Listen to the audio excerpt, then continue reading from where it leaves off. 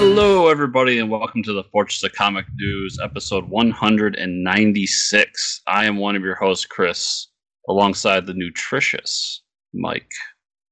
That's more or less, I guess, somewhat true. I don't know. I definitely eat less than I used to, so It's better than the slippery Mike. There was a time where I would eat, a triple from Wendy's, and my face was very slippery after that. But now I'm down to a double, so you can say I'm more nutritious, less slippery. I went down to a double, but then I went back up to the Baconator, so I don't know how. I think I just gave up one problem for another. Lost a patty, gained 6 strips of bacon. It's equivalent. It's the American way. Yeah, I don't see a problem with that. Today on the show, we have an interview with John Hervey. We're going to talk about his Indiegogo Magna the Last Pantheon, so stick around for that. He's got some other cool stuff on his website we're going to be talking about. So, kicking off the new year with some interviews. Yeah, got some good ones lined up, too. I'm pretty happy. I'm stoked. Yeah. Hope you all enjoyed last week. Yep. And I wasn't on for that one, but I'm gonna be back for them all. I'm doing it. It's gonna happen. Yeah.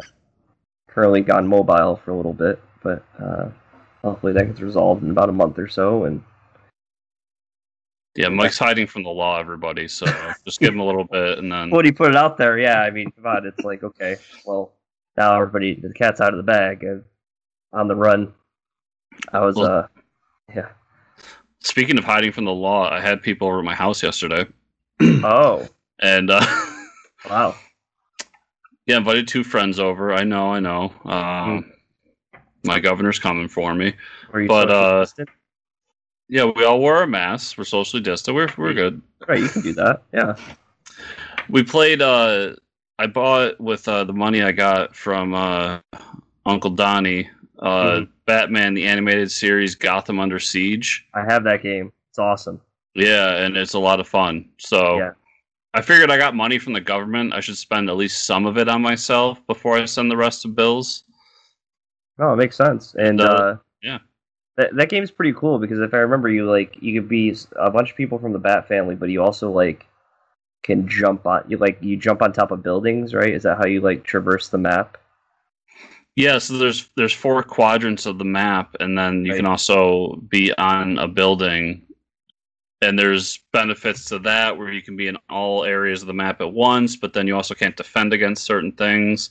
Also, you run the risk of things blowing up and you dying in it. Yeah. But it's a lot of fun, and it was cool having a full group to play it with. And I always like a good cooperative board game. We're all working together to try to finish a goal. It's always a lot of fun. You always have that one friend that always wins at the free-for-all board games. There's always that one person that just dominates. It's not me, by the way. That's why I'm so salty about it. Well, for me, it's always... I have a lot of friends who are board game nerds, and we all have our own board games, and we bring them over. And when it's competitive, it's always the person who brings it is usually the one that wins because they know how to play, and the rest of us are learning. So I kind of like cooperative because we can all I knew how to play because I bought it, I read the book, I saw how to play.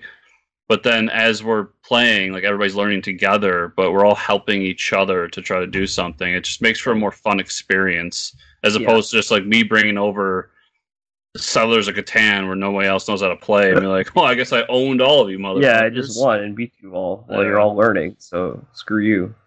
There's another cool one I played recently. It was Villainous, the Disney one. I keep looking at that one because I think my girlfriend would like that. Villain. That was pretty cool. It's a little complicated at first, but once you get into the swing of things, it's kind of cool. If you're a fan of Disney stuff. So what do you think? You jump into the news, the lack thereof for the viewing entertainment stuff? Yeah, let's go ahead and do it.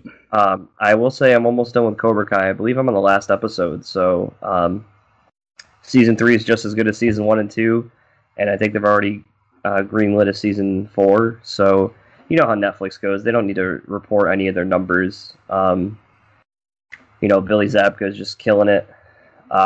This season really focuses on Kreese. the head of Cobra, the founder of Cobra Kai, and like what he went through when he was over in Nam, like why he's such a piece of shit now, of like the shit he had to go through when he was in the war. So that's and it's an interesting fact. The actor, I can't think of his name right now, but it's his son in real life that plays him in the flashbacks.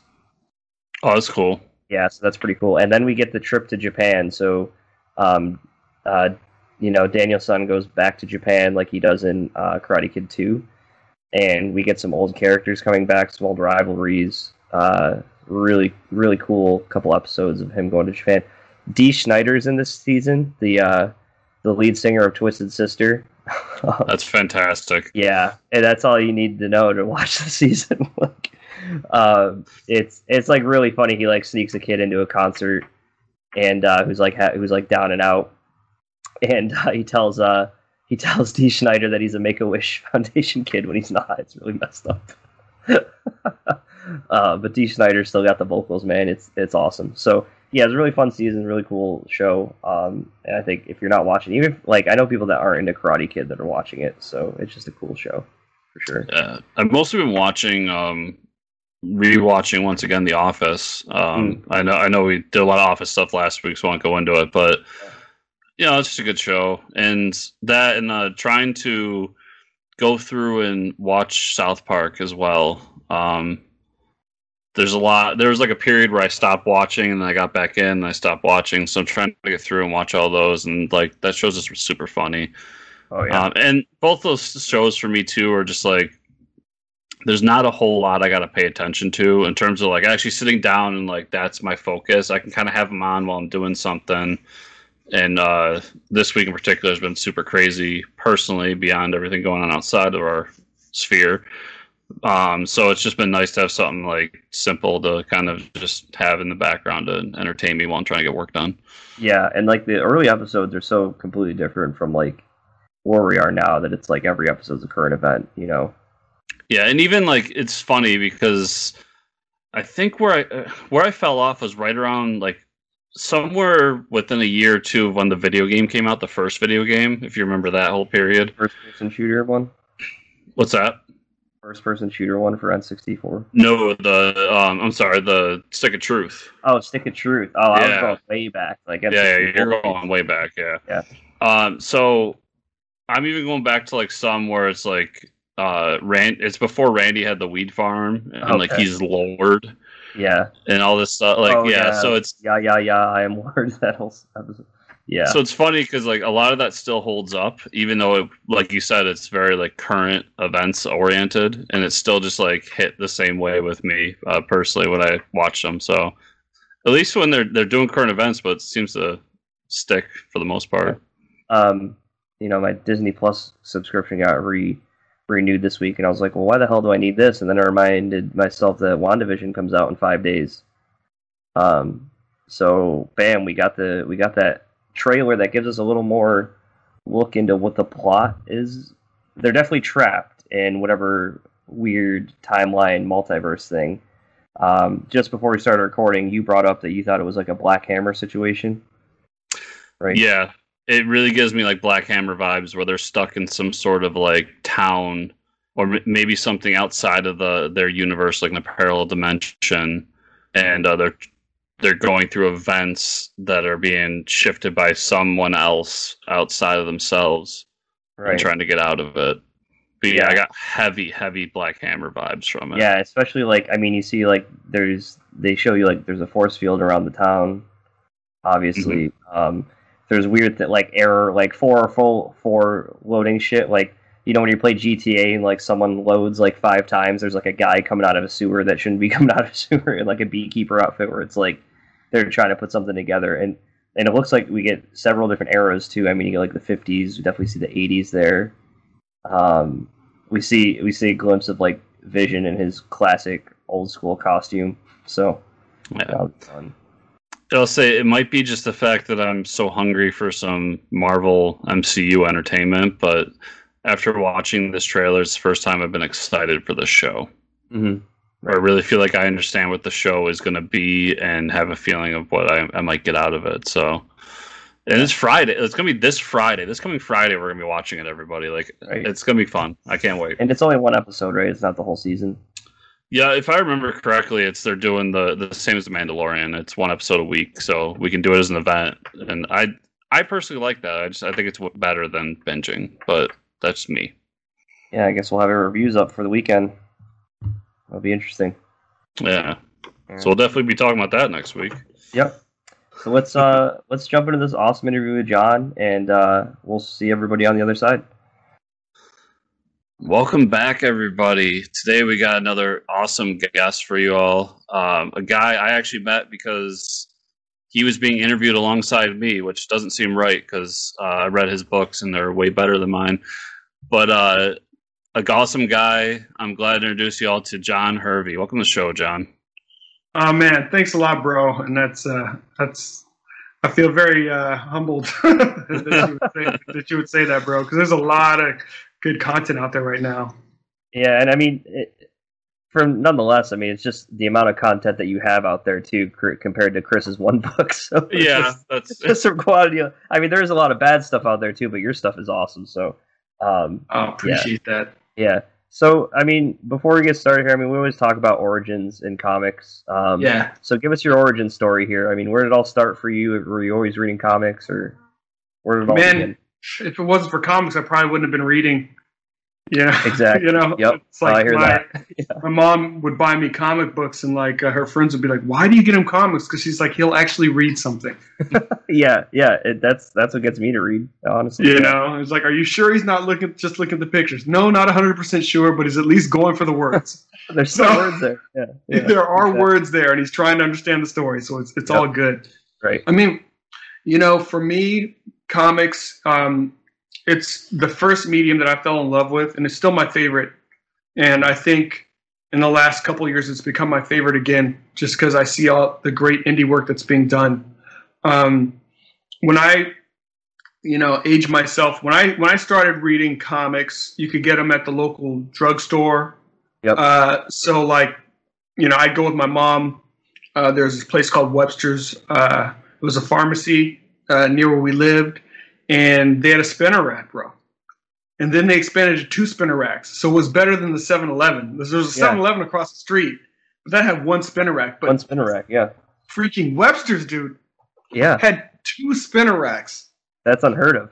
Oh man, it was insane. There were so many books to choose from. We didn't. Yeah. I mean, like, you go there and it's just like, I hope that mom is ordering every drug in the book, and that it's going to take forever for her to get her stash. Yeah, right. Because that's so funny. you're sitting there and it's like, okay, I'm gonna take. If it's a good day, I may get 2 books. Right. I may come out with 2 books. So it's like, at the time I knew like I would watch the Super Friends. So like I knew Superman, Batman, Wonder Woman, Aquaman. I knew those characters, but like I hadn't pieced it together that they were the Justice League. So I hadn't figured that out. I'm like, there's no Super Friends comic book, but right. So I didn't figure that out. And like they don't explain it either. They don't like, No. Not like like they never just crossed that bridge and just said, right. Which is fine, but it's just like I didn't figure it out. Mm-hmm. I'm just like, nah, if there's a Super Friends comic, I'd pick it up. But you know what? Here's Batman. I'll pick that up. Yeah. Awesome. And the old Spider-Man book our old Spider-Man cartoon was showing, like those old Marvel. So like I would pick up like Spidey, Thor, Iron Man. Those are the ones, the Hulk. Mm-hmm. But I'll tell you what happened. Like, so, and this is back in the day, it wasn't cool to be a comic book collector. Oh, no. So it's like, even a reader. Yeah. Dude, no. So, I mean, at that point, I wasn't considering myself a collector, but I was a reader. But that wasn't cool. So it's like, It's one of those things where one of my buddies, we happened to see each other at the drugstore at the same time. We were both looking at the comic graph, so we found out we both like comics. Okay, cool. So that's good to know. So then he was collecting Daredevil. So I said, okay, I don't need to collect Daredevil because my man picks up Daredevil. Okay, so then what else? So I'm like, I'll pick up some other books. But he was already like, I'm a collector and I'm collecting Daredevil. I'm like, dude, that's pretty bold of you, man. Yeah. I was like, does anybody know you're a collector? Nah, bro. I don't tell anybody. Yeah. This isn't like information out for the masses. Like, that kid at school right, that gets picked on because he brings his comics to school. You know that kid. Yep. You know, oh, yeah. I wasn't gonna be that kid. No way. I'm not gonna be that kid. You know, so so he was picking that up, and then one day I went to the comic shop, and I looked at this book, and it had this giant Crusher Creel on it. He was like on a freighter. He'd absorbed the freighter. He was holding up Miss Marvel, like the awesome Miss Marvel, not today's Miss Marvel. Okay. He was holding up Miss Marvel like he was King Kong, and Iron Man was attacking him, and the Beast was attacking him, and Vision. I was like, this looks cool. Yeah. So little did I know that the artist was John Byrne.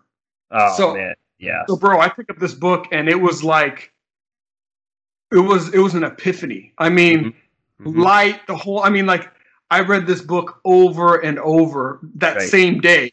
Yeah. And, like, we're in the car. My mom was like, don't read in the car. It's bad for your eyes. You know, the car's moving. I don't care, man. You know, we're at the dinner table. I still got the comic with me. She's, I'm like, hey, Mom, I am now a comic book collector. She's like, look, that's great, baby. Finish your vegetables. You know? So I'm like, I just made like the biggest profession. Yeah. And it still stands decades later. Here I still am loving comic books. Yeah. But man, that Avengers book, bro. I mean, the story, the art, I mean, it was just like the perfect meal. Like when you have all of the elements in there and it's all perfectly put together, and I was just like, and the thing is, you still have your own imagination, because even in between the panels, you have all room for your own imagination. I was like, this is the best. And, I got in my own idea. I got my own head, like what I think the different characters look, sound like, or whatever. And you're just like, oh man. Yeah.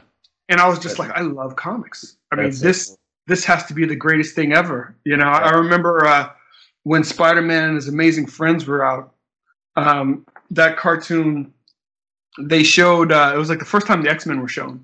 Mm-hmm. And me and my friends were so hyped.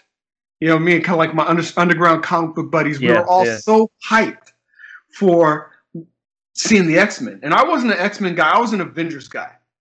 But a lot of my buddies were X-Men guys, and I respected the X-Men. I thought they were dope, but I was like, look, I get 2 books maybe a week. I'm going to pick up a couple other books. I'm going to pick up the Avengers, probably not the X-Men at the time. Yeah. But I was like, hey, X-Men. And they had Wolverine on there, and it was dope. But the crazy thing was, like, it was probably maybe one of the better renditions of him, because they gave him like a French-Canadian accent. So it totally wasn't what any of us had in our heads, what Wolverine would sound like. Oh, man. So we were just like, it was cool but weird. We're like, okay, that's not what I was thinking about. Yeah. But that's cool. It wasn't like when Batman speaks and it's Kevin Conroy, and you're like, okay, that makes sense. Exactly. Yeah. I'm like, okay, that's Batman. Yeah, that's Batman. But I was like, that's awesome. I was like, wasn't expecting the French Canadian Wolverine. Right. Right. Nobody ever is, I don't think. No. I mean, that's kind of where Chris is. Chris was always an Avengers guy. Now you're finally reading X-Men, Chris, right? They finally pulled you over there. For the first time in my life, Hickman got me to read X-Men. Like, on the regular, where I'm enjoying it all the time. I've picked up books here and there that I've liked, but never been like an X-Men hardcore reader. Yeah, so that was kind of a transition for you, too. Yeah, I'll follow Hickman to the ends of the earth. Like, I'm a believer in what that dude does and has done in the past, and I love his work. So I was more than willing to follow him into X-Men. Yeah. He got me to read Fantastic Four again. Yeah. Yep. It's the only Fantastic Four in my life I've read that I enjoyed. Like modern stuff. I like some of the old stuff, especially the Byrne stuff, but like stuff that's come out in my lifetime. Yeah, I mean, like, for you to like pick up a book and it be Byrne art, it's like, oh yeah, that'll keep you reading comics for a while, I would think. It'll keep you reading comics, but it also sets a high flipping bar. Oh yeah, for sure. Yeah. You know what I mean? Yeah. So just kind of like, you're following Hickman. I was following Byrne all over the place. Mm-hmm. I followed him from Marvel to DC when he was doing like Man of Steel, and they did the first Crisis. I mean, you got Perez, you got Byrne. I mean, you've got just legends that are working on this stuff. And I'm a kid, so I know it's awesome, but I can't fully appreciate the full awesomeness of it. It's just awesome. I'm like, yeah, this is great. This is what comics are. You know, you got Frank Miller working on Daredevil. I mean, it's just like, you know, you look back on it and we're just like, holy smokes. Yeah. You know? They're like the legends of their time, you know? Exactly. So, I mean, eventually you were like, I could start developing characters of my own. I mean, when did that start for you? You know, I was always writing and creating. So I was making, you know, stories with existing characters. Mm-hmm. Then when I was in college, a buddy of mine, he got a job as an editor. Motown had they set up it was supposed to be an animation division, but it ended up being just a comic book group because they never made any animation. Okay. And this was in the mid '90s. They set this up, and so I lived in LA almost my whole life. We just moved out to Houston in the last year, but in the Mid Wilshire district of LA, Motown had an office, and that's where they set up their animation group. Okay. So Michael Davis, who was one of the Milestone founders, him and his guy and a bunch of his like kind of his young guns. His studio was called Bad Boy Studios. They came from New York over to to LA, Miracle Mile area, and they established Motown Machine Works, which was the comic book. That was really kind of the name. And my buddy's like, hey, I think I can get you on board. So he got me on board as a gopher. Oh. So it was awesome. So, I mean, like, I had my hands in everything. You know, really? I was hanging out with the cat. He was an editor. I was hanging out with the editing team. I was hanging out, you know, like Chris Sotomayor. That's where he got started off as a colorist. Yep. So Soto, I was hanging out with Soto. I was hanging out with, you know, a number of the artists. And at the same time, this was in the mid '90s. So Michael Davis had put a deal together with Image. So I got to meet, became friends with folks like Murat Michaels, who's over at Extreme, who was in Anaheim with Rob Liefeld, some older heads that no longer in the game so much, like Jonathan D. Smith was over on the west side with Top Cow. So the Top Cow guys, Michael Turner, you know, rest in peace. His company was on the west side as well. So just a lot of cool comic book kids, man. But those dudes, the difference was I was a gopher. Those cats, they were making money. Oh, yeah. I mean, they were on books. I remember when I first, like, Murat and I had hooked up, and he drove out from Anaheim. He drove out in this crazy sports car, man. You know? And I'm just like, and I'm got my bucket, and he's just like, hey, man. So I hopped in his ride. We went up to Melrose. There was a Golden Apple up there, which is a big comic book store. So we went and got some comics and just hung out and just talked a lot of crap and just had fun and it was like a crazy time because it was such a speculative market that those guys that were creating books and that were on books, they were making big money. Yeah. And that's why Motown got into it. They thought, oh, we're going to have 1 million unit books. Well, they got into it probably about 1.5 years too late. Yep. Yeah, I think a lot of people thought that every book was going to be the 1 million unit book, especially when it blew up in the 90s. Yeah. So, and that was the mentality. So the mentality is, hey, you know what? Yeah.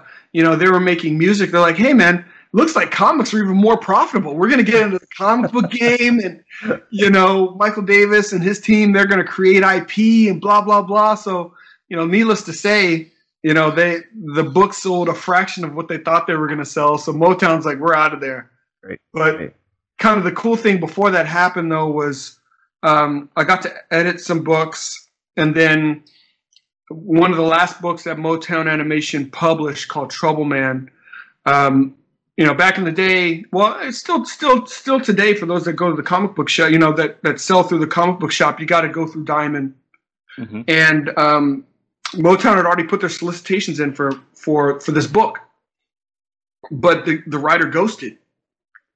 So my boss was just like, "Hey, look, you've been sweating me for like 2 years now about writing stuff," and I was always hitting him up with ideas, and he's just like, "Look, man, I got writers. You know, you're getting a little bit of editing work. That's good. Can you just like go get me some coffee and just understand?" So I was like, so that was pretty much me. But then long story short, I got to write that miniseries just because the writer ghosted. My boss was like, it was like a Thursday. He's like, "Hey, I want you to come back on Tuesday. I need a story arc fleshed out. I need the first issue." No, and he's like, "Hey, don't worry about it." He's like, "But you don't do well with this. You definitely won't be working anymore in this industry. But hey, no pressure. Just go make it happen." But I didn't tell Mike. I didn't tell Mike till years later that I actually had a whole bunch of stuff already written because I loved that story for Trouble Man and the artist Chuck Drost. Mm-hmm. All these kids, they were from New York, so none of them could drive. So they all lived really close to the office. Okay. So after work, we would either, back then Doom was the game, play Doom, or just go riff about some comic book stuff. So I had a whole bunch of stuff already written up for him.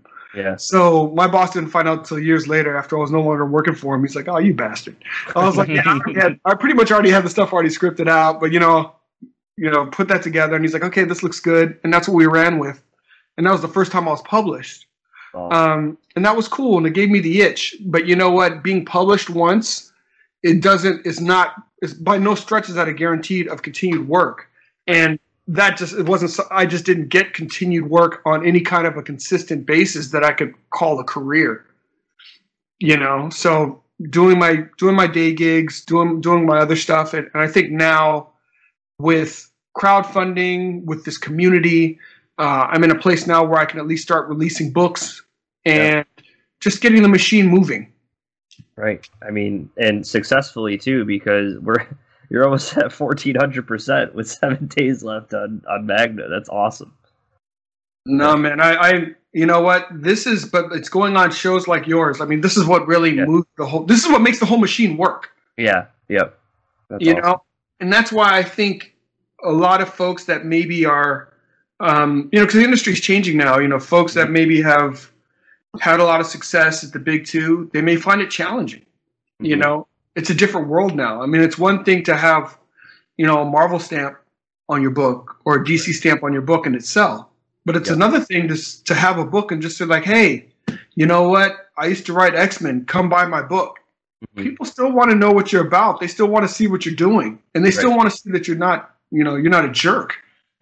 Yeah. That's part of it too. You got to be nice on Twitter. Oh man, so many lessons learned, man. So I mean, it's like you see people's egos, and you're just like, they just thought they were going to show up and throw up, and people were just going to scoop it and just eat it all up, and it's just like it doesn't. Come on, man. Happen. So was the first book you worked on when you decided to, you realized the indie space was there, you could do crowdfunding? Was the first book Black Tiger? It was. And I have, probably like a lot of folks, I have submitted so many pitches to the big two over time. And I was actually talking with an editor, and this was a different idea that I started talking with an editor over at DC about initially. And then I was like, "Hey, can you kind of forget we had started having these conversations?" He's like, "What?" I said, "I think I'm going to try and tweak this idea and self-publish." And he's like, "Okay, yeah, sure, go for it." And this was kind of one of those things where I realized, you know what? I think I can do this myself. I think I can, bring this property to the table the way that I want it brought to the table. I have nothing against editors. You need an editor. Every book needs a good editor. But it's like, when it's not your property, you just don't have the say-so about certain things. And also, companies like that, they've got an idea of where they want their whole universe to go. And maybe what you're thinking just doesn't fit in with that. I know people get upset, but you can't get upset. I mean, it's their stuff. Right. Yeah. And it's like if they got plans and what you're saying doesn't line up with the plans, you can either do something of your own or just, be butthurt. Yeah. So I was tired of being butthurt. So I was like, you know what? I'm going to do my own book. we've talked about it so many times in the show where we've been doing this long enough, and both Mike and I have been like a part of comics world long enough where I see an indie book come about, and I'm just like, I guarantee you that was a pitch to Big Two, and it was turned down, and they said, "Fuck it, I'll do it myself." Yeah, exactly. Yeah. And it's funny how that kind of works, but so to me, it's like the Big Two. That's still. I mean, that's kind of where that is for sure where all of this started, and that's where everybody's heart is at. Mm-hmm. But I think now, it's kind of we're in kind of a renaissance right now for comics. And we're seeing a whole new set of folks that are bringing their projects to the table, their IP to the table, and I'm really excited to see what these next couple of years are going to bring and how this whole thing is going to kind of morph. Because people said, hey, it isn't going to be sustainable to do what you guys are doing, but you know what? It's proving to be different than what some of the naysayers are saying, and I know it's going to morph. Whatever it's going to look like is going to morph, but we're all here. We're all a part of it. I think we're all going to continue to grow. We're all going to continue to figure it out more. And, we're all, I'm excited, honestly. Yeah. It's cool to see how it's like evolved. I mean, from going from, okay, well, this book won't even ever get made to like, oh, let me throw it on Kickstarter or Indiegogo. And, oh yeah, a lot of people want to see this be made, Yeah. And then you realize that the next part of the business then becomes, how do people get to see your book? So our industry now is so different than it was before, because before it was, okay, well, Diamond solicits to the retailer, and then the retailer puts the book on the shelves, and of course, and it's in the Diamond previews book, and then people either go get it or not. But it's totally different now. Now it's like, if you're not a part of, if you're somebody that has a show, then you're an integral part. If you're somebody that retweets and shares, you're an integral part of success. So I realize now it's just it's community now. It's absolute community. Yeah, no, for sure. Yeah, I've seen a lot of people just in the general internet atmosphere, whether it's they have a show about knitting or comics or whatever, saying that the future is really just these close-knit small communities, a couple thousand to 100,000 strong, and not as much trying to hit millions upon millions of people. Like, you'll still get those here and there, but more and more we're going to see these more close-knit communities coming together and like doing great things. And that's doing that, and then having all of us kind of intermingle together to get our stuff out there. It's a lot of fun. It's fun to be a part of and fun to watch happen. And I think I agree. And I think part of what we're starting to see now is like, how do we share our audiences with each other? So it's like, we go on shows, but I think we're going to see more and more of that, whether it's, people having updates on their campaigns and pointing folks, hey, if you like this, you'll probably like that. Because when you think about it with comics, I mean, can you imagine if you just had 500 folks who just loved what you were doing and we're gonna back your stuff? Yeah. You're good to go. Right. Yeah, you're good. You have a little, niche of people that like your stuff, and you can be happy with that, right? Yeah, that's amazing. And then you don't have to compromise. You can find the folks that like what you're doing. And I think that's the biggest thing for me in any kind of community is, get in where you fit in, see the things that you like. And if you don't like something, just keep stepping. You don't need to make any comments. You don't need to say anything if you don't like. It's not for you. That's fine. Not everything is for everybody. Yeah. Find the stuff you like, support it. If there's something you don't like, just keep your mouth shut, man. Just move on.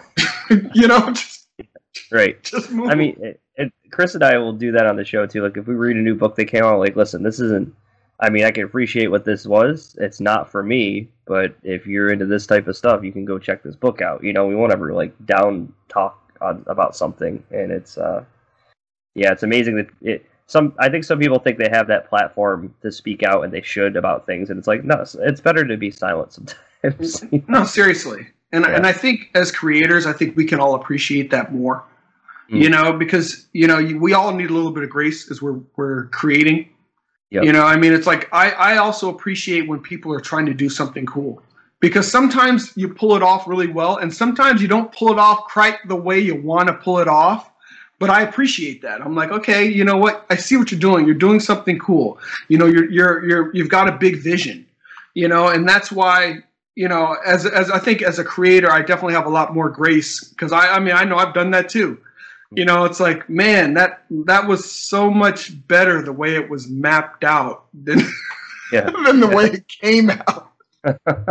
Yeah, and part of the fun of comics, and it goes for a lot of media actually, is the collaborative aspect of it. So sometimes the collaboration just doesn't work the way it's supposed to, and something along the ways doesn't hit. Sometimes there's a bad idea all along, and it's just, okay, we got to move on from it. But there's a lot that goes into it. So I see sometimes where I'm just like, I kind of wish that writer just held out and worked with somebody else, because I think that they had a good idea that just didn't fit with the creative team they put together.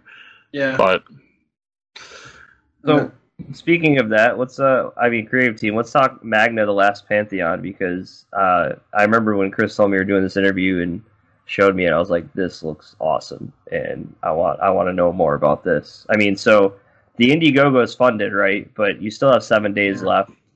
Tell us about this idea. I mean, what is Magna? So Magna is really a coming of age, and it's a hero story. Mm-hmm. So, you know, the way the story starts is, and it's also a little bit of a period piece, a little bit. So it takes place in 1942.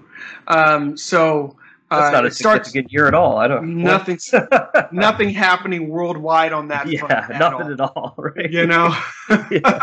My goodness. Yeah. You know, and it's like you have, you know, you have in America, you have the shadow of World War II upon America, and World War II is in full effect in Europe. Right. And this young woman, she is in a fictitious city called Tree City, Idaho, and she's living with her parents, and her parents have basically kind of hidden her away until this creature comes and attacks her home. And that's when you kind of get the reveal that this woman, she's extraordinary. She has extraordinary powers, and she uses her powers to defend her family. And this prompts some questions that lead to some answers that she didn't expect. She learns that she's adopted. She learns, you know, and kind of that revelation, it sends her on a journey of self-discovery. So she goes to the homeland of her adoptive parents in Finland. And in Finland, you know, World War II is fully afoot, so she finds herself in the midst of some of that action. And then she also, as she goes to discover more about herself, finds herself amidst the conglomeration of the last of the mighty men of old. So it's a conglomeration of Asgardian, Aesir, Olympians, Egyptian, and Chinese pantheon members. And they've come together for the sake of survival. Now she finds herself in the midst of their struggle for survival. And as the story progresses, she learns more about herself, and she becomes a linchpin both for her survival and for theirs. So that's actually my pitch without giving away any spoilers. And that's why it's called The Last Pantheon. So Magna, The Last Pantheon. Okay. And I mean, where we're at with the Indiegogo, I mean, you're funded, right? So I mean, this is all set for the first volume, and people are going to be getting that, right? Yeah, so and the reason why the goal was so low was the production was already completed before the campaign began. So, you know, my intent is, you know, you hope your campaign does really well, but I didn't want anyone to feel like the risk they were taking was going to be that they weren't going to get their book. So no matter how many people were going to follow this or back it, they're going to get their book. So now we're kind of in a place where I'm like, okay, well, the reception has been good, and, you know, kind of at a magnitude where, okay, we can we'll keep this bad boy going. Now, with that said, Volume 2 is already completed as well, and that will be released later this year. So what I want to do now is, with some of the funds that come from this campaign, of course, we have a lot just for fulfilling. But some of the other funds gonna use for the next volume of Magna. So my intent, my desire is as I release campaigns to have the production completed already. So that's one piece people can take out of their minds about worried about, is this guy actually going to deliver? You know what? Wow, you know, he's only raised $500. Am I not going to get my book? No, you're going to get your book. Yeah. Okay. You know, you're going to get your book. And I don't think it's much of a spoiler because it's on the Indiegogo page, but like as she goes through this self-discovery, she starts running into different mythologies throughout our times. So we see Egyptian mythology, Chinese mythology, Christian mythology, all these gods and creatures that are a part of it. Like, how does that add into the story that you're telling here? Well, I think it's a very foundational part of the story. You know, as you know, growing up, I was a big D&D player, and I always loved mythology in a big way. You know, I was the kid that like I could spend the afternoon just reading like deities and demigods, just have my head, you know, and then start reading other supporting material as well, whether grimoires or whatever. So I love to make, especially with comics, I love to make mashups of things that I love. You know, World War II was an amazing and horrific time in history. So, you know, and some things that I had studied and really kind of pertaining to what was going on in that part of Europe, what was going on between Finland and Russia, you know, at the time. Those were elements I wanted to bring to the table, you know, into this. And I wanted to bring all these different pantheons that I'd studied. And the thing that I always found interesting about these different pantheons is the stories always had a beginning, middle, and ending. So I said, well, what if I tie the endings of these different pantheons together in my story? So that's kind of a part of the through thread, for the story, and, you know, tying some of these things together. And, you know, I take a lot of license. I take a lot of license in doing so. People may not see their versions of the particular deities or, you know, that they're used to, but I think it's a fun story. And at the end of the day, it's relatable because you have somebody that's just trying to figure out, you know, what she's about, what does her life amount to, you know, and that's something that everybody can, at some time, all of us have said like, man, what is this all about? And what, you know, and what am I doing here? Right. Yep. Right. You know, now I'm questioning myself. I thought, this is a heavier interview than I thought. Sorry, man. I mean, it looks amazing. The art is amazing too. So, I mean, like, the art is just so detailed and like the very dense too. I mean, is that something you were really going for with the story? And yeah, I was. I'm very fortunate, man, you know, to have met some really awesome artists. So Marcio Abreu, who's the penciler, I already knew that he had the ability to bring all these elements that I wanted to the table because the story, you know, it's kind of a little bit like an old school Marvel story because it takes you all over the place in a short amount of time. Yep. You know, I mean, you're in the heavens, you're in Idaho in 1942, you're in Finland, you know, you're in, you know, all these different places, and also these characters are larger than life. You know, the book that I wrote before, Black Tiger, is much more of a street level hero. Okay. But this is, I mean, you know, these are powerhouses, and I needed that to be portrayed well in the book. I needed that to be portrayed in the art, and even everything down to the lettering. I feel like even the letterist, Marco de la Verde, he captured it. I mean, it's like, you know, when people get hit and stuff happens, I mean, it's like the lettering shakes, you know. I noticed that. Yeah, it moves with the hero. Yeah, because I mean, this stuff is all. I mean, it's like these are, you know, Herculean beings that are, you know, when they fight, it's not just somebody got punched in the nose. It's somebody's going through a column. You know, buildings get knocked down. Yep. You know, so you want all of that. You know, you want all of that effect, you know, from the book when you read it. And one of the things I learned at Motown, when we would go to Golden Apple with Mike Davis, he would pick up books. But first thing he would do is he would just go through the sequential art. And I'm like, aren't you ruining the book for yourself? He's like, no. He's like, if I just go through the sequential art without reading anything, I can tell if the sequential art is telling the story the way it should. He's like, I won't know exactly everything, but the art should tell me, I should have a flow to the story. So I start with that. Then when I go back, the words should fill in the parts that I don't see. The words shouldn't tell me the stuff that I already see. It should fill in the parts that I don't see. And I wanted to make sure from an artistic standpoint that, somebody that was enjoying the flow of the story, like if you pick it up, you could just enjoy the flow of the story. And even though you wouldn't know exactly what's going on, you'd have a good feel, in term, and there's a lot of action in this story too. Oh yeah, for sure. At least from what we can see. Yeah. Yeah. Awesome. So yeah, real quick.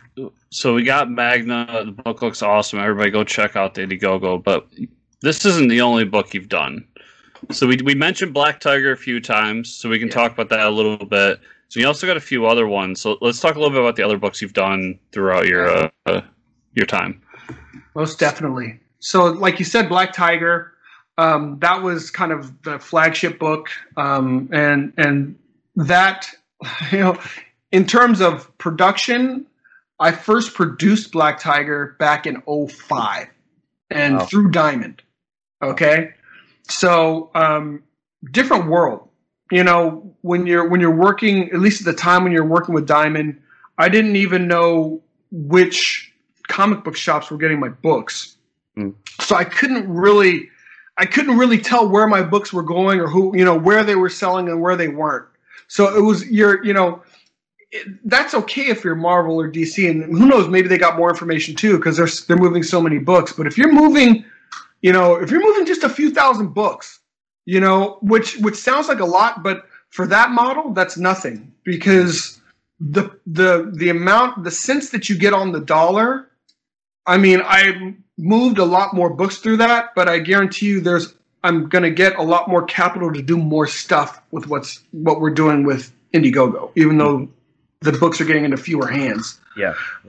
It just wasn't a sustainable model for somebody that was doing indie books like me.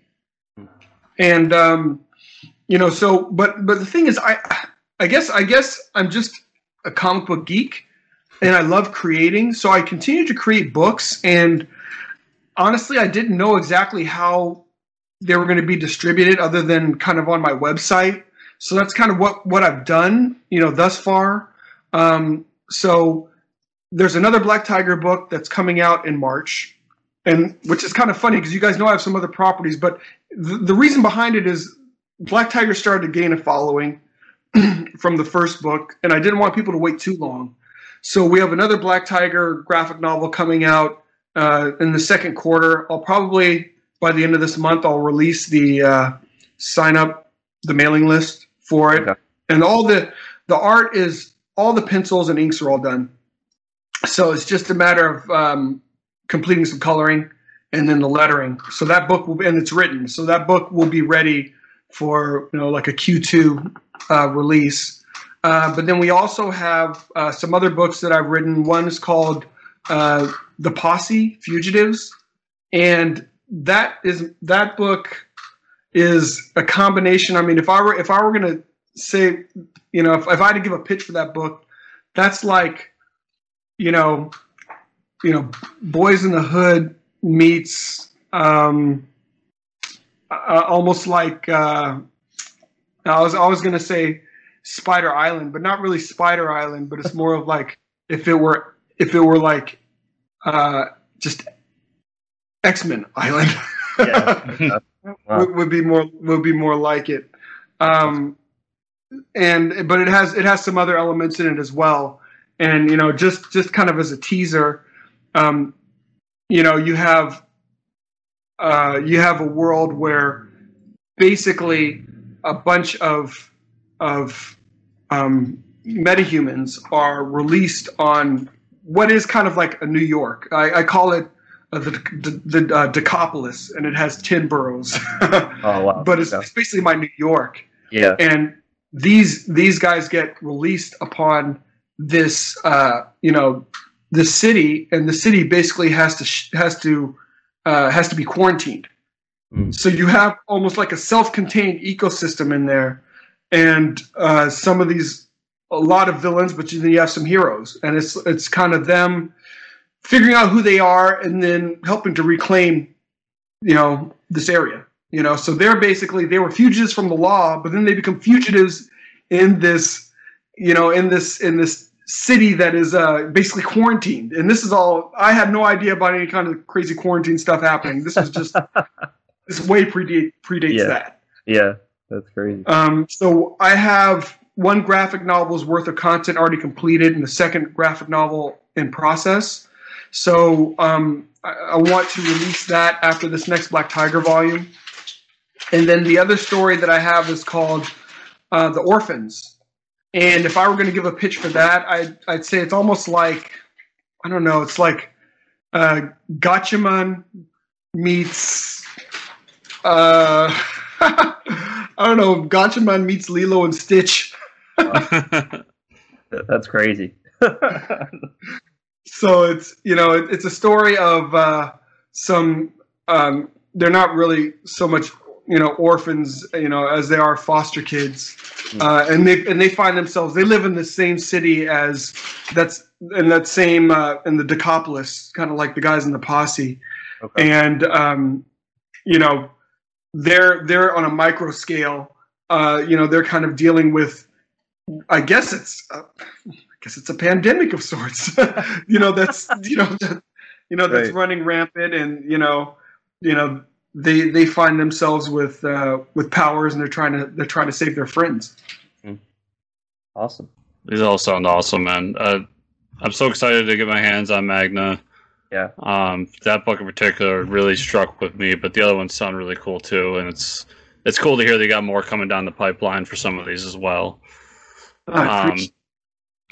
So to everyone out there, if you want to check out the books, if you go into the down below in the description, I'll have the link to John's website and the Indiegogo.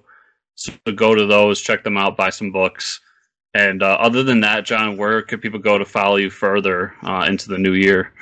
Yeah, so you can find me on Twitter and Instagram at Beyond Time Inc. Beyond Time Inc. That is also my YouTube page, and I'm not super active on the YouTube, honestly, but there are some cool things there that you will find. In 2014, a buddy of mine from school who's an indie film director, he wanted to make a Black Tiger short film, so we actually did that. So Robin Shu, who played Liu Kang from Mortal Kombat. Yep. Angela Fong, who was a WWE diva, and some other folks kind of lead the cast.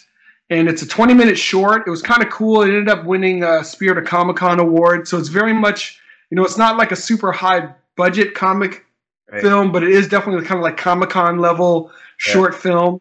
It was a lot of fun, and I appreciate everyone that was in it. Check that out. That's 20 minutes. Okay. And we have a 10-minute animatic that some artists and I put together for Magna, just kind of, really testing the waters. And I'll tell you my thoughts. I mean, it's like I don't nearly have enough people following me to do that on a large scale, but I think ultimately as this community grows, people will make books, and I think people will start doing that. They'll start putting together, whether it's animatics or animation, for their projects, and they'll be able to do it without really any kind of, having to worry about being edited, in a bad way, or censored, I should say. Editing is good, but, censorship, not so much, and being able to make the stuff they actually want to make.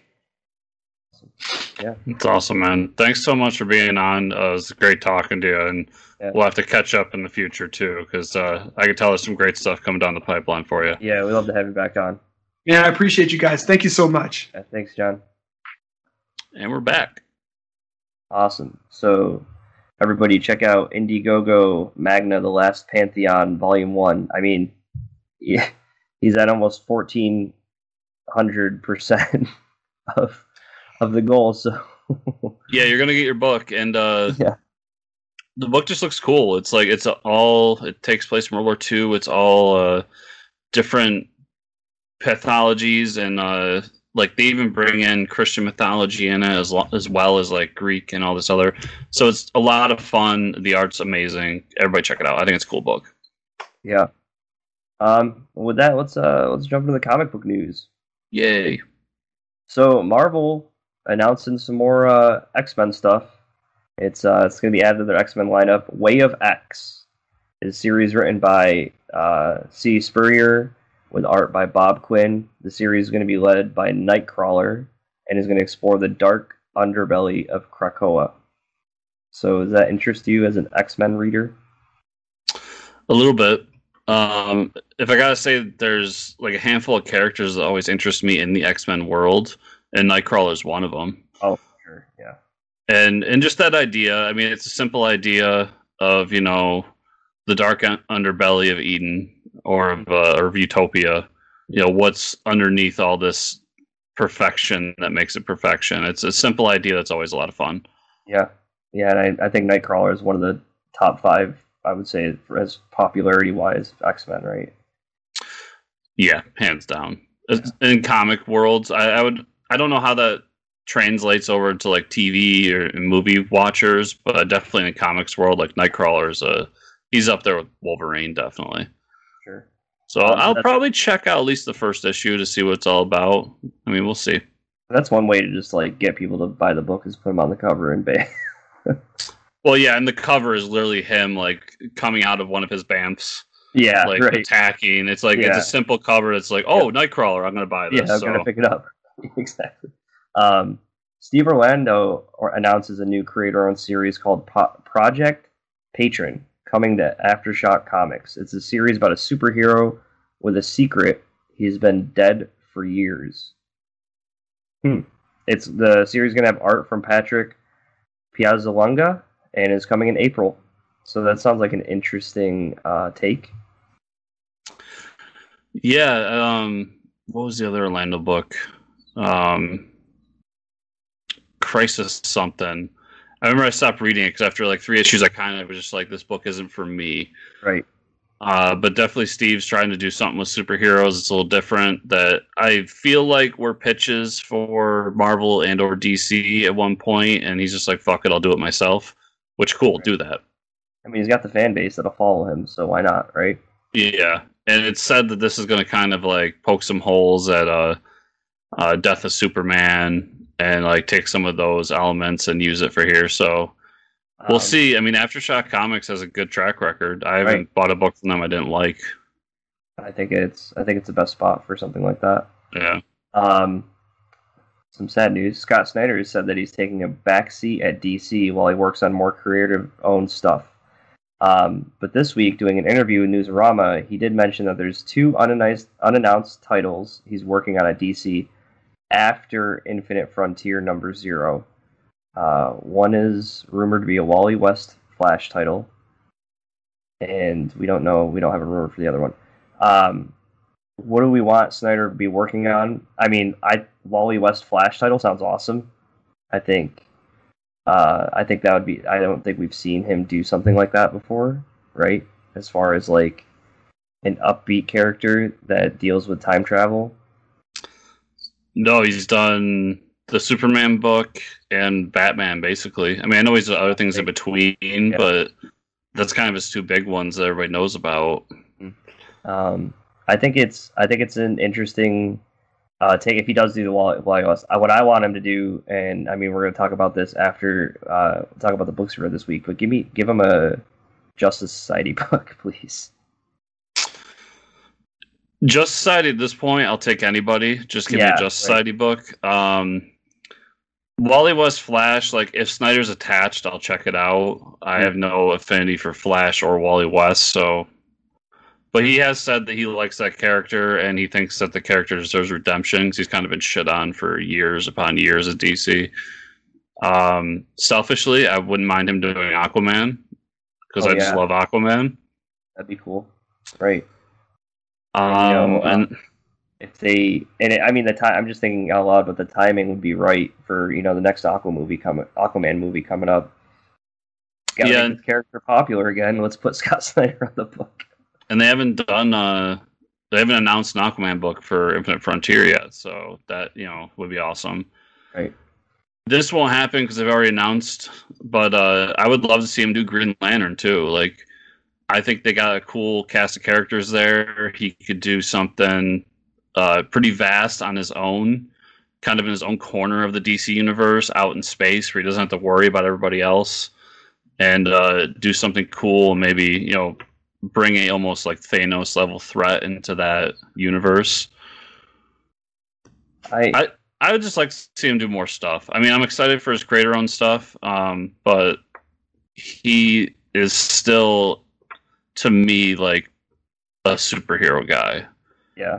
As much as I enjoy his creator-owned stuff, I like his superhero stuff more. So yeah, I mean, he does a great job with it. That being said, I mean, I don't want him to get spread himself too thin on this stuff, where like something's going to start lacking. You know what I mean? Yeah. Well, so American Vampire is going to be over in a few months, and I got to assume he's close to done with his part with it. And then Undiscovered Country's coming out weekly or monthly, so I assume that's going to keep going on. He's got that book Nocturnal that just got put in previews. So, I mean, 4 books makes sense if he has those 2 plus 2 at DC. Like, 4 books is a solid slate for any writer to hang on to. I'd be fine with that. Yeah, so I mean, we're huge fans of Scott Snyder, so anything he writes we'll probably end up picking up and reading anyways. Yeah. But speaking of Scott Snyder, we might as well talk about what we read this week, huh? And I guess we'll save Death Metal for last. Yeah, we'll save Death Metal for the end so we can spoil the crap out of it. Yeah.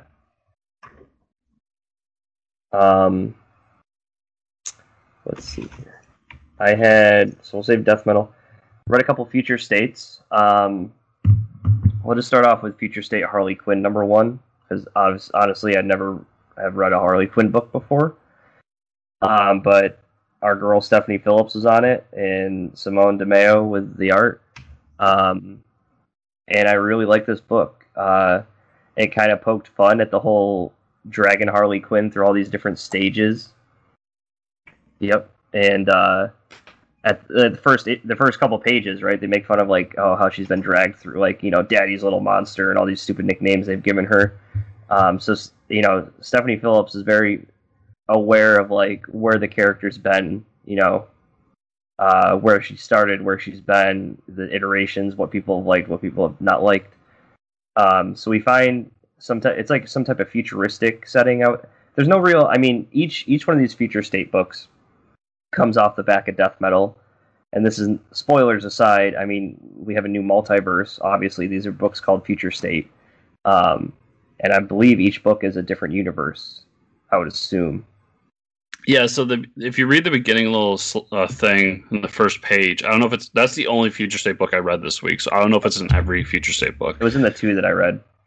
But it says, this is after the events of Death Metal, blah, blah, blah, the multiverse was restored, all stories are restored, blah, blah, blah, and these are possible futures for heroes. So I got that idea, too, where, like, this isn't necessarily taking place in mainstay DC continuity. It may be just like a story that is happening in a different multiverse as a possible future for the characters. It seemed to me like a way to just do 2 months of fun stories without worrying about continuity. And exactly that's what it was. I mean, not knowing anything about any of the continuity stuff. We are in the future state. I mean, it's like very, it almost reminds me of like a cyberpunk setting. Batman Beyond is what I got from it. Yeah, Batman Beyond. Yep. Yeah, exactly. So Harley gets captured. Crane is, Scarecrow, is running the division that captures her and says, hey, if you want any sort of chance at being let free or any type of freedom, you would help us catch these Gotham villains. And they start right off with Professor Pig. And she kind of breaks down the villain and what he is, and then they helps capture them, and then they talk about Firefly and how to capture him, and then the main goal being is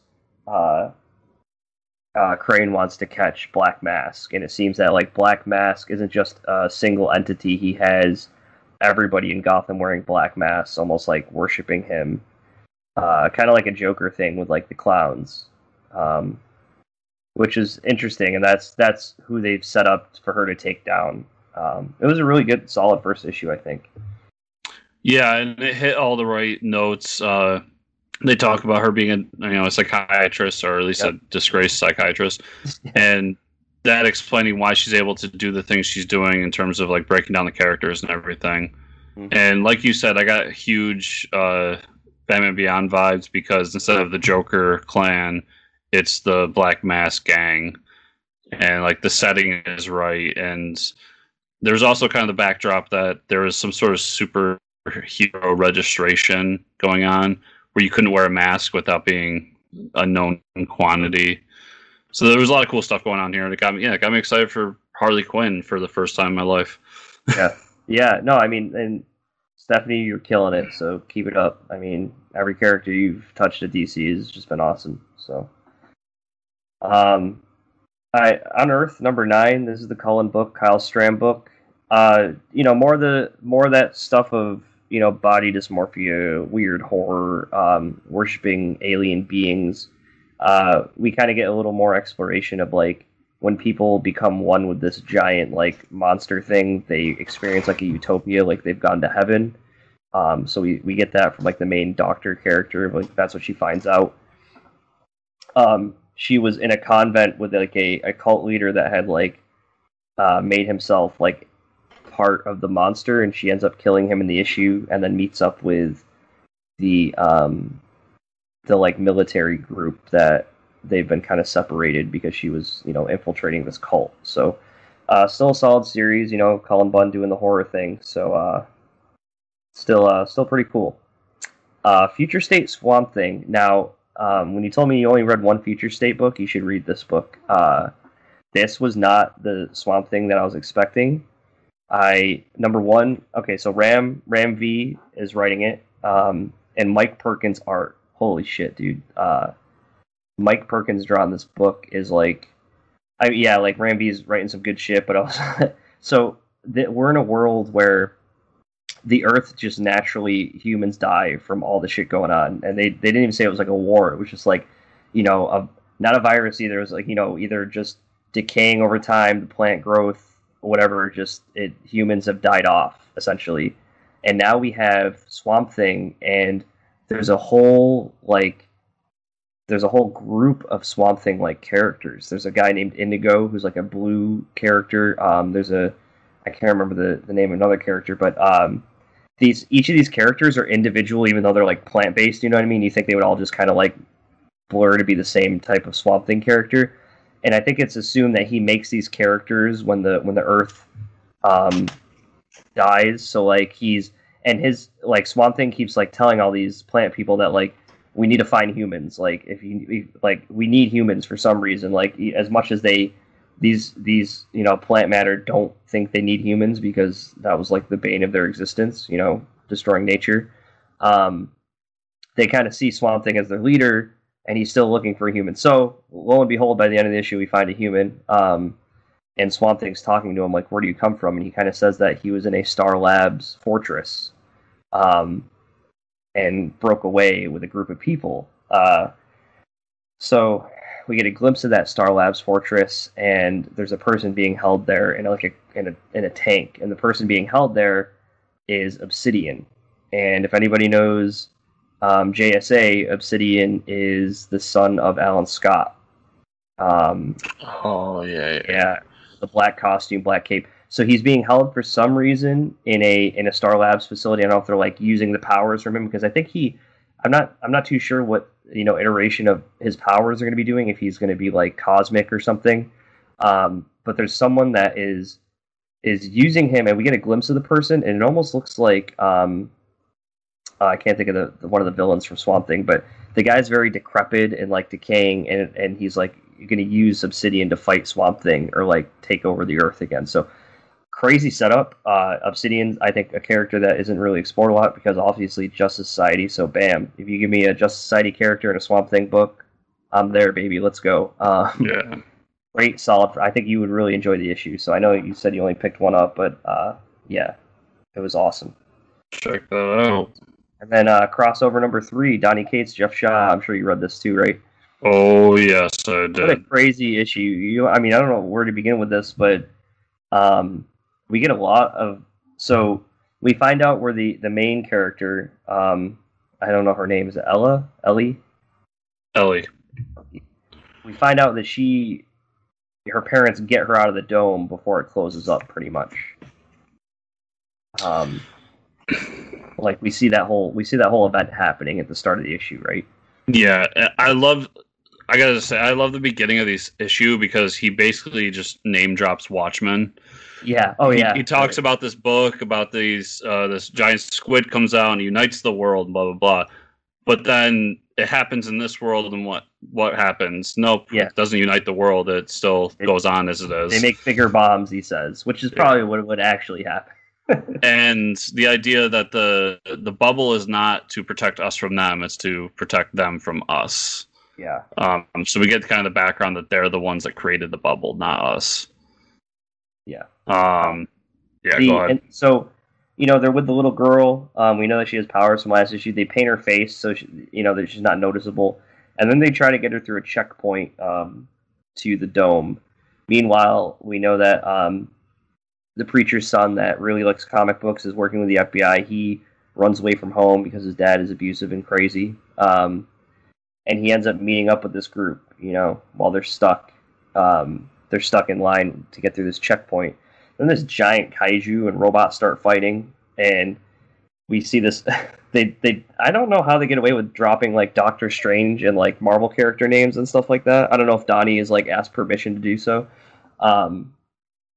That or there's probably some fair use practices where you're not really using Doctor Strange. You're kind of picking fun at the idea of it. So there's probably some legal bias there. But But we meet this group of heroes called the Paybacks, and this is the guy that helped the young girl get out of the dome. So they meet up with everybody. He's trying to get everybody out, and they won't listen to him. He's like, "Come on with me, get in our van." They don't want to get in the van, surprisingly. So he just kind of like blips everybody to their headquarters of where the Paybacks are. And then they start talking about like there's some meta stuff going on about like the Paybacks. It was a series for Dark Horse. I've never read the Paybacks, and it said you can find it at your local comic shop. So real quick, I recently read the Paybacks. Okay. Because it's a like very old Donny Cates book, and it's before I knew who Donnie was. Wow, that's awesome. So I picked up and read it recently. It's pretty good. It's not some of his better stuff, but it's kind of a Suicide Squad like book. Okay. Where like these heroes owe a debt to somebody, so they have to go and work for them on this team. So you might enjoy it, but yeah, that's what that book is. It does really exist. That's funny that it's his character, so that makes more sense. So by the end of it, we meet that head guy that the little girl had drawn a picture of him that we thought would be like a Superman, and it was this guy with like a lightning bolt exclamation point on his chest. And that's kind of where the issue ends. So I don't know anything about that character. I don't know. Is he in the Paybacks? No, that's an old all red character. Madman. So that's actually huge for like indie superhero people. Okay. I read All Red's book, Madman, and I love it. I think it's a lot of fun. It's very like weird and meta, and it's very early like indie superhero stuff. So a lot of people were talking about the final reveal here and who it was. A lot of people were like wondering who it was going to be. Is it going to be Spawn? Is it going to be Batman? And no, it's Madman. So it was kind of crazy that that's who it was. Okay, so I didn't know who the character was, but he seemed pretty popular and cool. So I guess we'll see where it goes from there. And then I just have Dark Knight's Death Metal to talk about. So okay, I burned through quick because I have some I want to go into detail. But MODOK Head Games #2. So last issue we met up with Iron Man, and they're kind of working together to try to fix MODOK. This issue is them realizing they have to go find a Stark Industries device that got stolen, and it's the device that MODOK stole in the last issue while he was still with AIM. So they have to go to this convention, and it's the Supervillains convention where they go to like buy old technology and like share ideas with each other. and they go there together, kind of dressed up as it was Tony Stark as a Hydra agent, and then MODOK went in cosplay as Zola. And they go in and they have like all these interactions, and it was a lot of fun. It's really funny. I think this the series is really good. Even I've talked to a few people who like aren't crazy MODOK fans like me, and they're really enjoying it too. So I think people should check that out. Thor number 11 was really good. It's basically we're getting Blake is going around and he's slowly killing anybody that was at any point of Thor, and he has his interaction with Jane Foster. All right. Really good. Definitely check that book out. Venom number 32 is Eddie is in kind of this void where he doesn't realize he's dead yet, and then the character back from Van Nam comes in and kind of tells him like, listen, like you're dead. We're in kind of an astral Venom symbiote space. And Eddie decides that he's not going to give up like that. He proclaims like, I'm not going to die like that. So we get kind of like Eddie's afterlife in this and how it's going to tie back into King in Black. Amazing Spider-Man 52 is the explanation of why Green Goblin teamed up with Kingpin and what his intentions with his son are moving forward. And the best part of this issue was the fact that Kingpin had basically captured the Spot and is now using him to create prisons in Spot World. That's awesome. So more Spot all the time. Spider-Man's really good.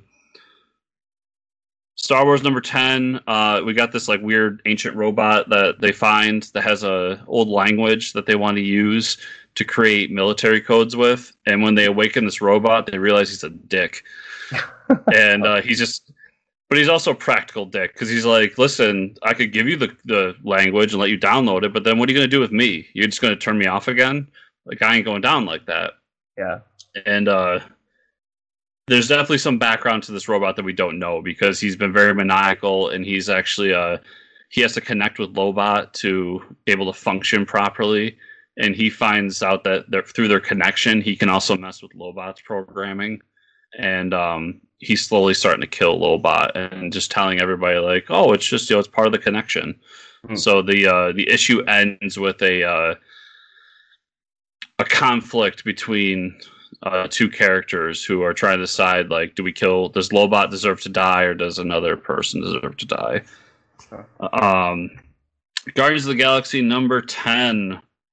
This is tying in with King in Black, but what it's really doing is trying to bring Peter Quill back. So we had the last issue where Peter was in this like parallel dimension, and he learned these new abilities, and now he's over back in ours, and he has this like weird power that connects with his elemental gun that makes him a little bit more powerful, and they use that power to defeat one of the symbiote dragons heading to Spartix.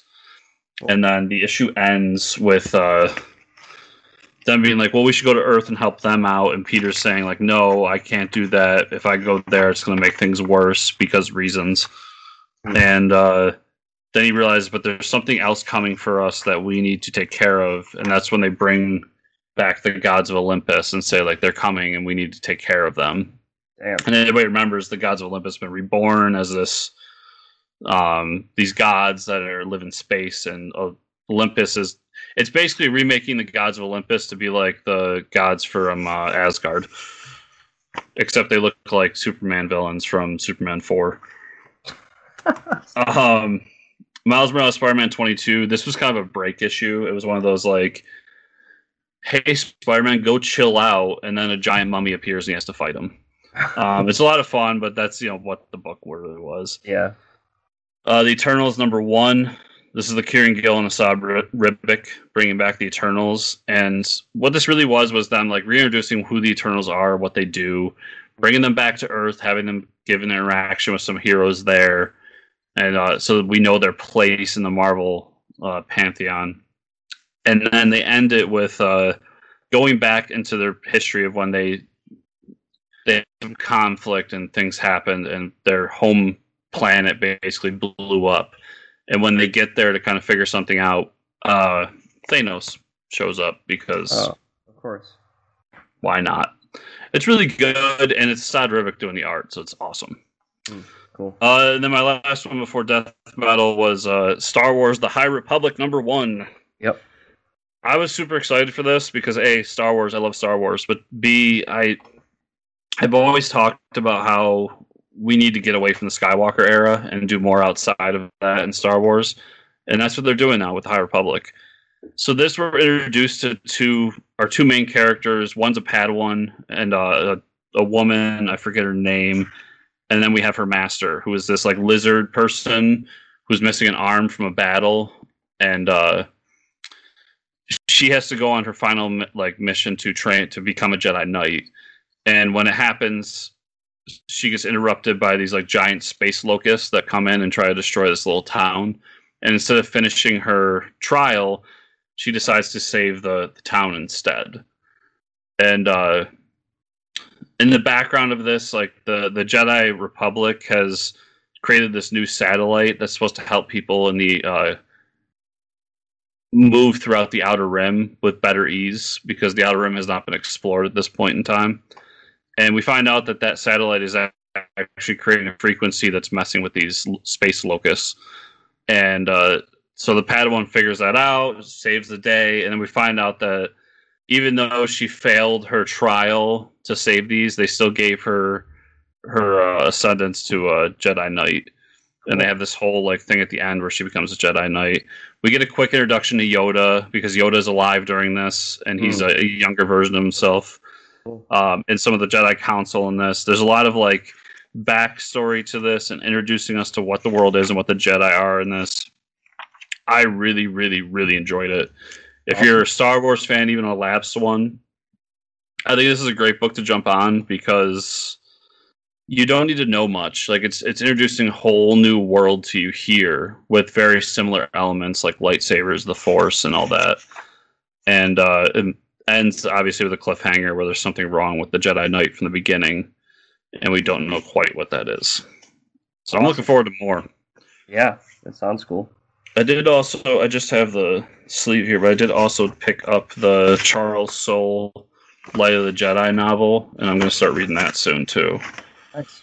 So that's all I had. Mike, where can people find you on the internet? Find me at Fortress Ricker on Twitter. Where can they find you and or the show? Well, they can find me at Fortress Chris on Twitter, and they can find the show at fortressofcomicnews.com or on any podcatcher you like. So if you go on there and you're listening to us on a podcatcher, remember to give us the 5-star review. And if you're watching this on the YouTube, to like, subscribe, share, comment down below. And I hope you're all enjoying the differences with the YouTube, cutting the show up into different parts, trying to make it a little more bite-sized for everybody. Let me know what you're thinking of that in the comments as well. And if you want to be the super ultra mega listener, we've always got Patreon at patreon.com/fortressofcomicnews. You can go there and get some special perks as well. So everybody, thanks so much for listening. If you're leaving us now before the Death Metal spoiler talk, we will see you all next week. And for the rest of you, let's talk about the end of Dark Knight's Death Metal. Yeah, so JSA is back. End of discussion. No, pretty much.